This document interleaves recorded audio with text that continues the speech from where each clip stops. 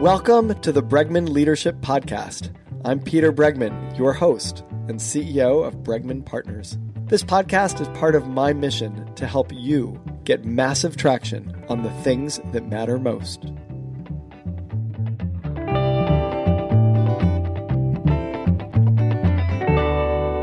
With us today is Mark Murphy. His most recent book is Truth at Work: The Science of Delivering Tough Messages.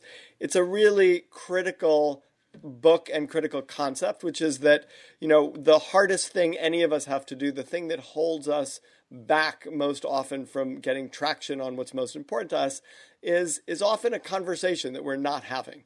And that we're, ideas that we're not putting out there in a way that might create some kind of conflict. So Mark has the solution for us in Truth at Work. It's a very well thought out, disciplined process, and he's here to talk about it with us today. Mark, welcome to the Bregman Leadership Podcast.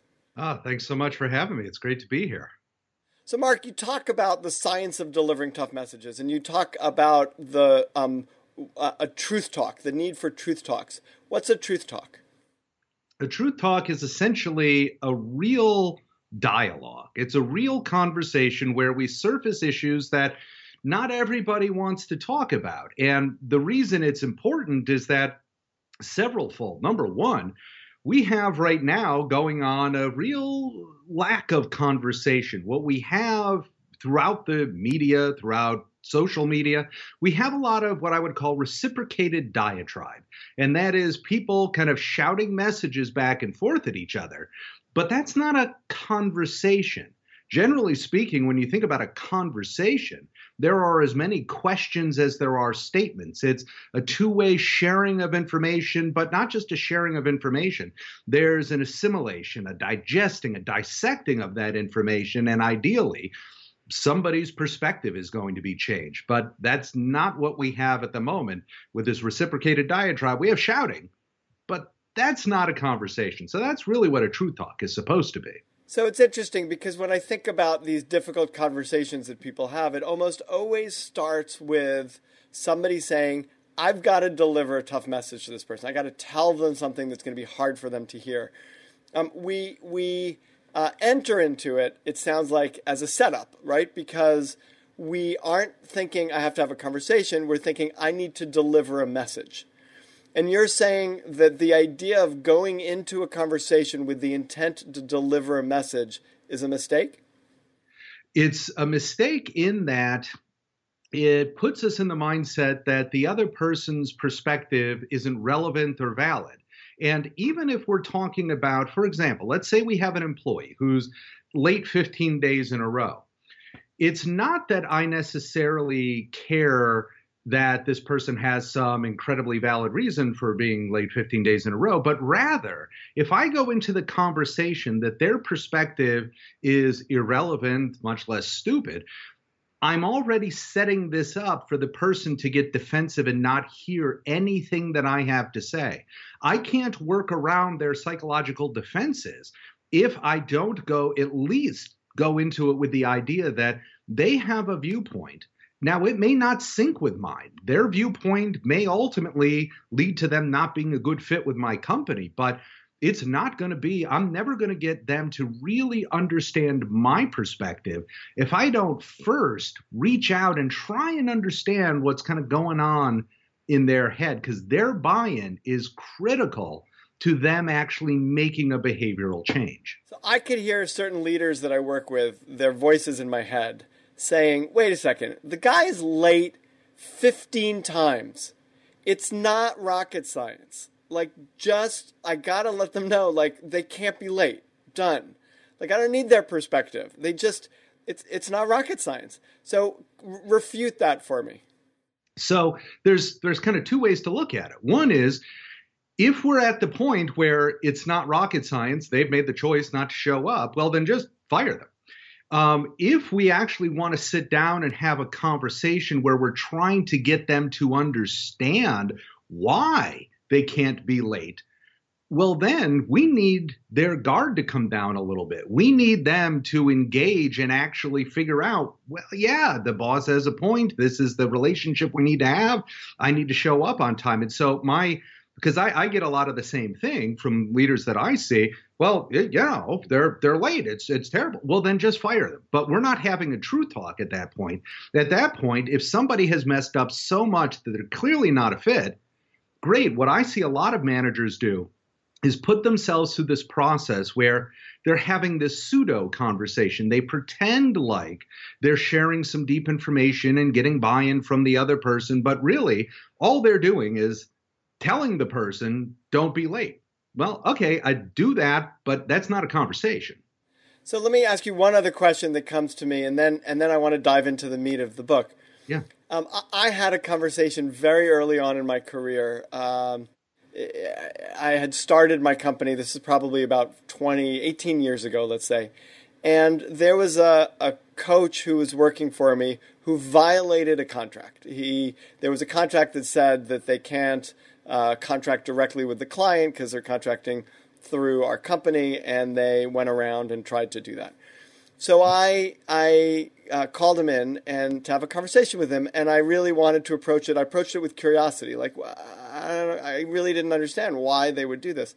And I said, look, first of all, am I right? Like, did you in fact go, because the client called me, so did you try to go around and contract directly with the client?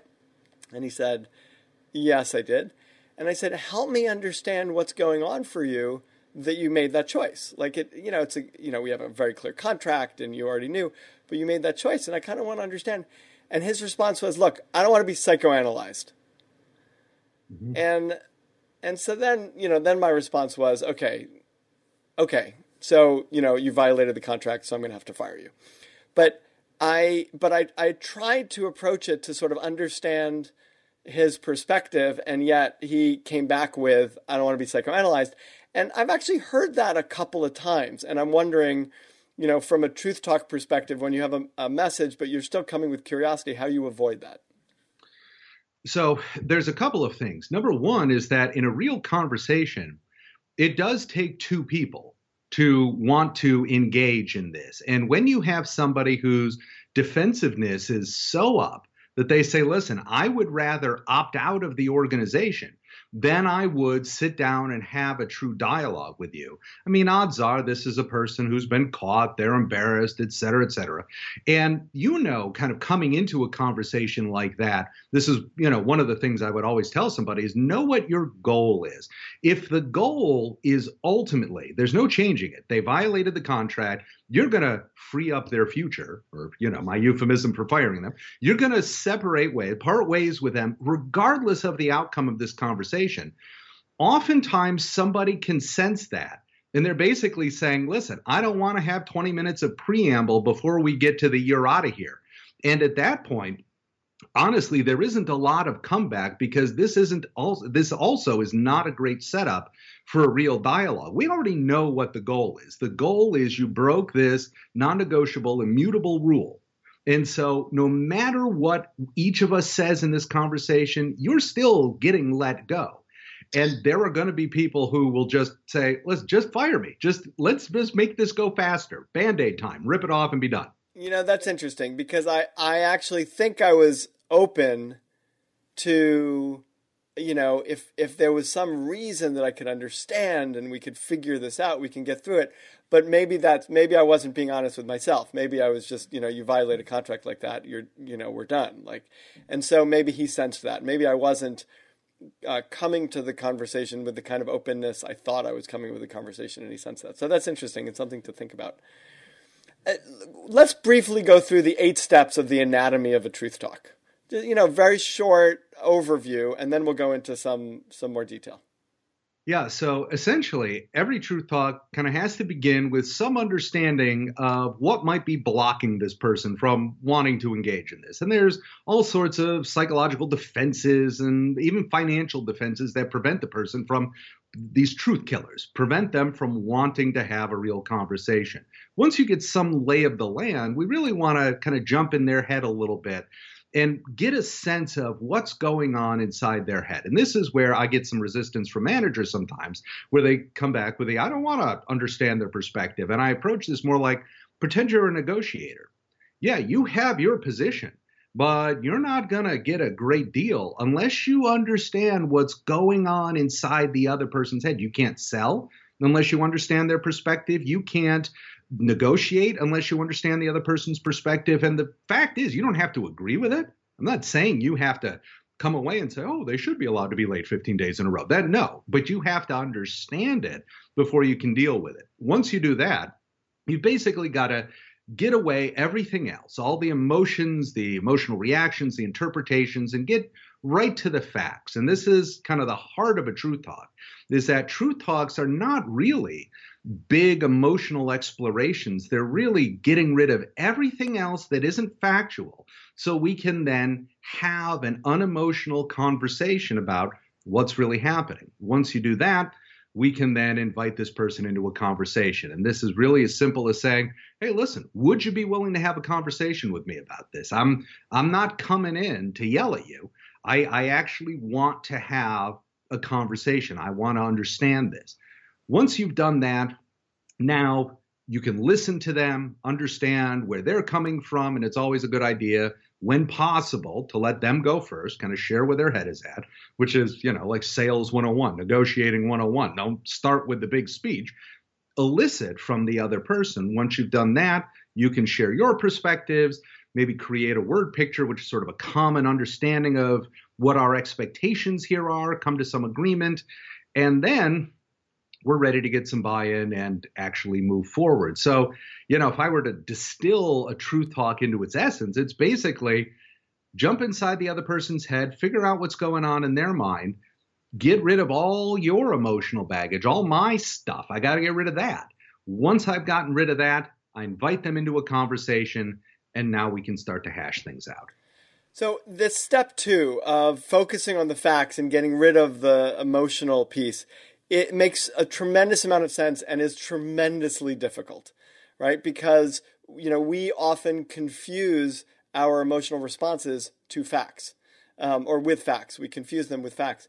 So my question is, what guidance can you give us that can help people really distinguish between facts and, interpretation of facts and the emotional reaction to facts and the goals that we're trying to achieve? How do we separate that out to really have a conversation about facts? So there's kind of two techniques, and one of them is incredibly simple and a little goofy, but it's if we literally imagine you've got a blank piece of paper in front of you and you just make like a 2x2 grid, and you just label this grid facts, interpretations, reactions, and ends. What I would recommend, and I do it personally, before I go into a tough conversation, I want to actually make my notes to myself and say, okay, this is a fact, and they're being disrespectful. Okay, I'm going to put that in the fact. Well, okay. Now, once I kind of label everything out, I go back and I look at it and I say, I put some stuff in the fact box here, and I'm not entirely sure. So then the second thing I want to do, I have an acronym fetish. So I would say you want to scout for the facts. So you want to make sure they're specific and candid and objective. But ultimately, you want to make sure that if there were a video camera in the room, would the video camera see the situation the same way I saw it? And the video camera or the tape recorder might say, I don't know that was disrespect per se. Rather, I think that might be just a series of words that we've interpreted as disrespectful. They said, your idea will not work. Is that disrespectful? Did they see it as disrespectful? Well, the video camera would have said, no, they said the words, your idea will not work. That's not the same thing as totally being disrespectful. So if we actually kind of box this out, and then we make ourselves look at the stuff we put in the fact column and say, would a video camera see this the same exact way that I saw this? Oftentimes what we find is, no, this is not really, fly on the wall kind of perspective here. This is not the way the video camera in the corner would have seen this situation. And that is sometimes what we need to do to force ourselves to really segment out what the facts are versus what our interpretation of those facts are. it feels like a critical practice in life, right? Which is that I think most of us walk through life feeling like our perspective is probably shared, and that when people do things, we often personalize them and feel like they're doing them to us. And I had someone tell me the other day, if it starts raining and you're walking outside and you get all wet, is the rain targeting you? Right? And I thought, like, that's actually a very good point. Like, the rain is not targeting me. It's just raining. Like, that's what rain does. And that's actually true for people in many ways. So it's, to depersonalize it helps maybe to identify, what's actually factual and what's my reaction to the situation that's happening. Still, though, it's hard. I mean, I think it requires maybe years of therapy to say, I will look at a situation and not invest all of my emotional baggage in that situation, and actually even be aware that I have emotional baggage that I shouldn't be investing. That's, it's not that easy, I think, to do. Have you found with leaders that you work with that they get it immediately, or there's a process? Some do, some don't. So for the ones that don't, there are two things that kind of help. Number one is that once you understand that the brain is essentially an interpretation engine, our brain absolutely works against us in this regard. Our brain does not, if we're kind of hardwired. If you hear a rustling in the bushes outside your window, for example, the brain does not naturally say, oh, my, isn't that interesting? There's a rustling in the bushes. If I have a 13-year-old daughter, if she and I were up, she's my horror movie buddy. If she and I were up late watching some horror movie and I hear a rustling in the bushes, I'm likely to say, oh, dang, that's one of those clowns coming to get us. I saw that in the movie last night. Or if I were a bird watcher, I might say, oh, well, isn't that interesting? I bet that's a yellow-bellied, red-haired thrush or something. And so our brain is hardwired to view the world with interpretations rather than kind of dispassionate facts. But the other thing, and this is important, is that social media is actually training our brain to respond in the exact wrong way. So when you think about what works on social media, well, Twitter, Facebook, Instagram, etc., they want us to respond quickly and emotionally. And when you respond quickly and emotionally, that's what Twitter thrives on. But that is the exact wrong response when you're walking into a tough situation. So one of the things that I find works well is A, pointing out to people that, listen, part of this is not you. Part of this is you're surrounded by stimuli that say, respond emotionally, respond personally, do it quick. And somebody once asked me, how do I make my brain work faster in a tough conversation? And my answer was, you don't. What you can do, though, is slow the conversation down. And even something as simple as saying to somebody walks into your office and says, I'm pretty ticked off at what you did in that meeting last week. Say, ooh, okay. Can we just pause for a second here?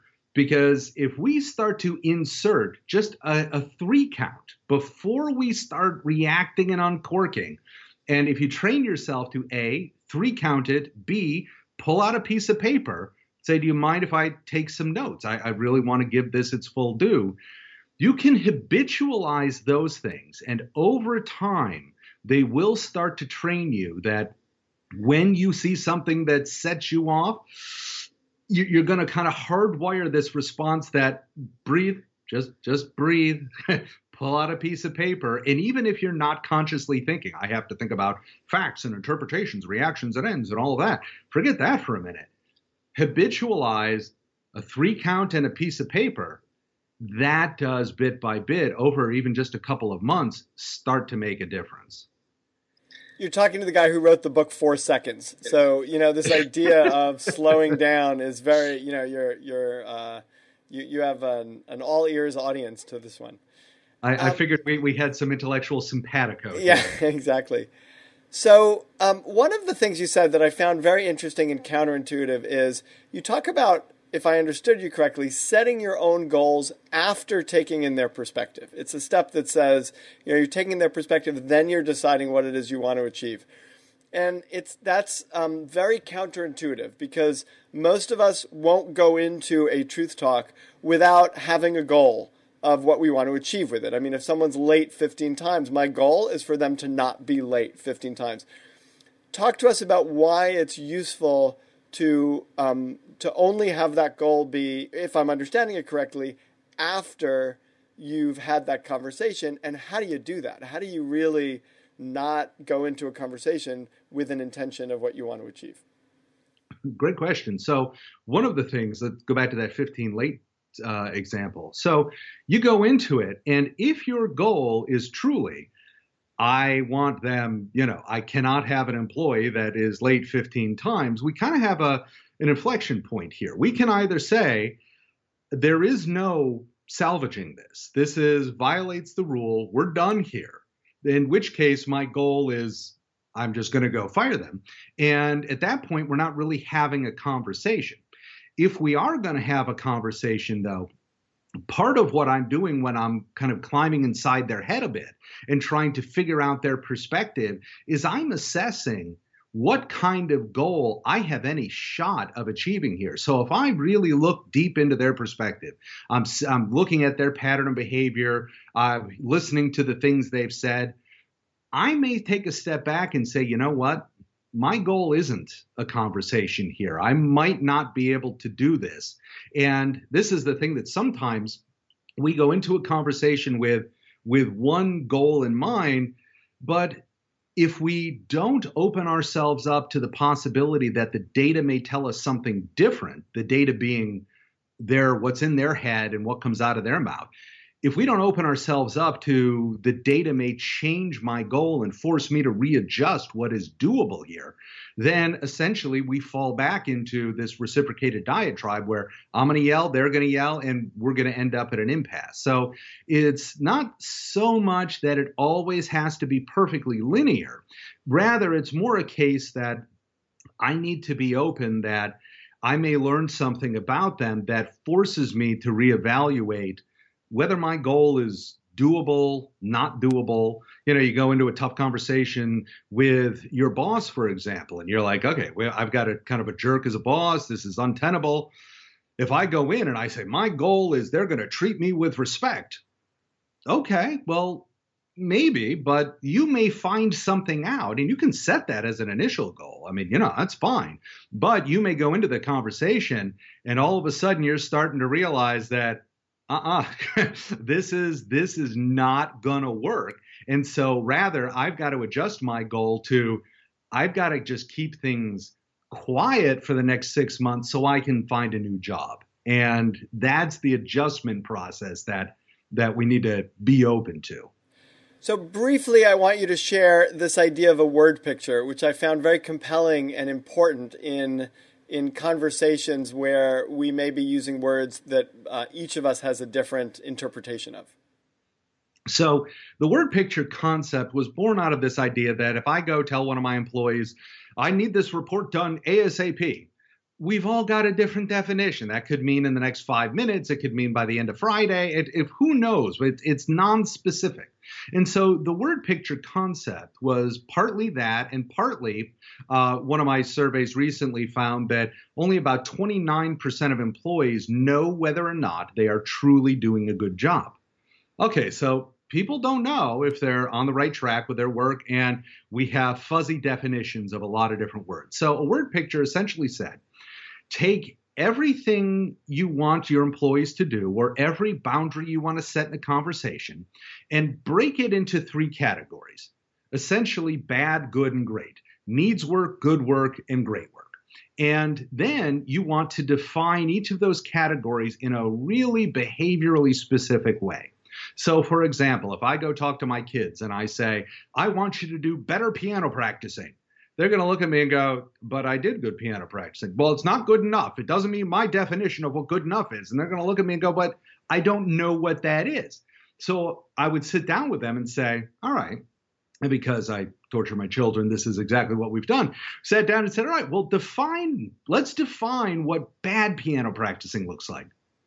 Well, I guess if I just play the piece through 3 times and I sit there for 15 minutes, that would be bad. Okay, perfect. I like that. I can see we're not doing it enough times. We play it through. What is good piano practicing? Well, good would be I'd sit here for 40 minutes and I would, if I make a mistake when I'm playing my piece through, I would stop and fix it. Ah, I like that. What would be great piano practicing then? If that's good, if that's, that's nice, you can live with that. What's even better? Well, I wouldn't even bother playing my piece all the way through. I would only work on the parts where I know I'm struggling, and I would play it until I have worked out all the kinks in that particular measure. Okay, now what I've essentially done is I've created this behaviorally specific grading scale for what bad, good, and great is. Now, if I go have a conversation with them, I don't even have to say, that piano practicing wasn't very good. I can just say, so where do you think that piano practicing fell? And they can say, I know that needs work. I'll go do it some more. And it allows them to automatically self-correct. And the same exact thing happens in the workplace. And if we do this for a tough conversation, we could go into a conversation and say, all right, well, tell me what a bad conversation would look like. Well, we both walk away. We've said our piece, but we've used a lot more sentences than questions, and on and on and on. And it's just a way of saying, let's define some stuff. Before we start talking across each other, let's just define some stuff so we know exactly what it is we're talking about. It feels important, and it feels like the risk of sounding or feeling patronizing as the person leading this exists, and that you have to really go into it with both confidence but also humility and a willingness to learn. And because I can imagine that everyone you go into a truth conversation with might feel like your 10-year-old son. And that's one of an absolutely huge risk. And that's one of the reasons why we actually have to begin with their perspective rather than I've got this agenda and I'm going to shove it down their throats, because that can, even if you don't think we're letting that leak out, it can still leak out. And that's why a conversation really, truly has to be, I want to understand. If we don't go in with that ounce of humility, that curiosity, I want to know what's inside their head. If we don't truly feel that, it absolutely unconsciously leaks out. They pick up on it. And now all of a sudden it feels very parent-child. And that's exactly what we do not want to happen. We have been speaking with Mark Murphy. His most recent book is Truth at Work, The Science of Delivering Tough Messages. Mark, it's been an absolute pleasure having you on the podcast. Thank you so much. Oh, thank you so much for having me. This was great fun.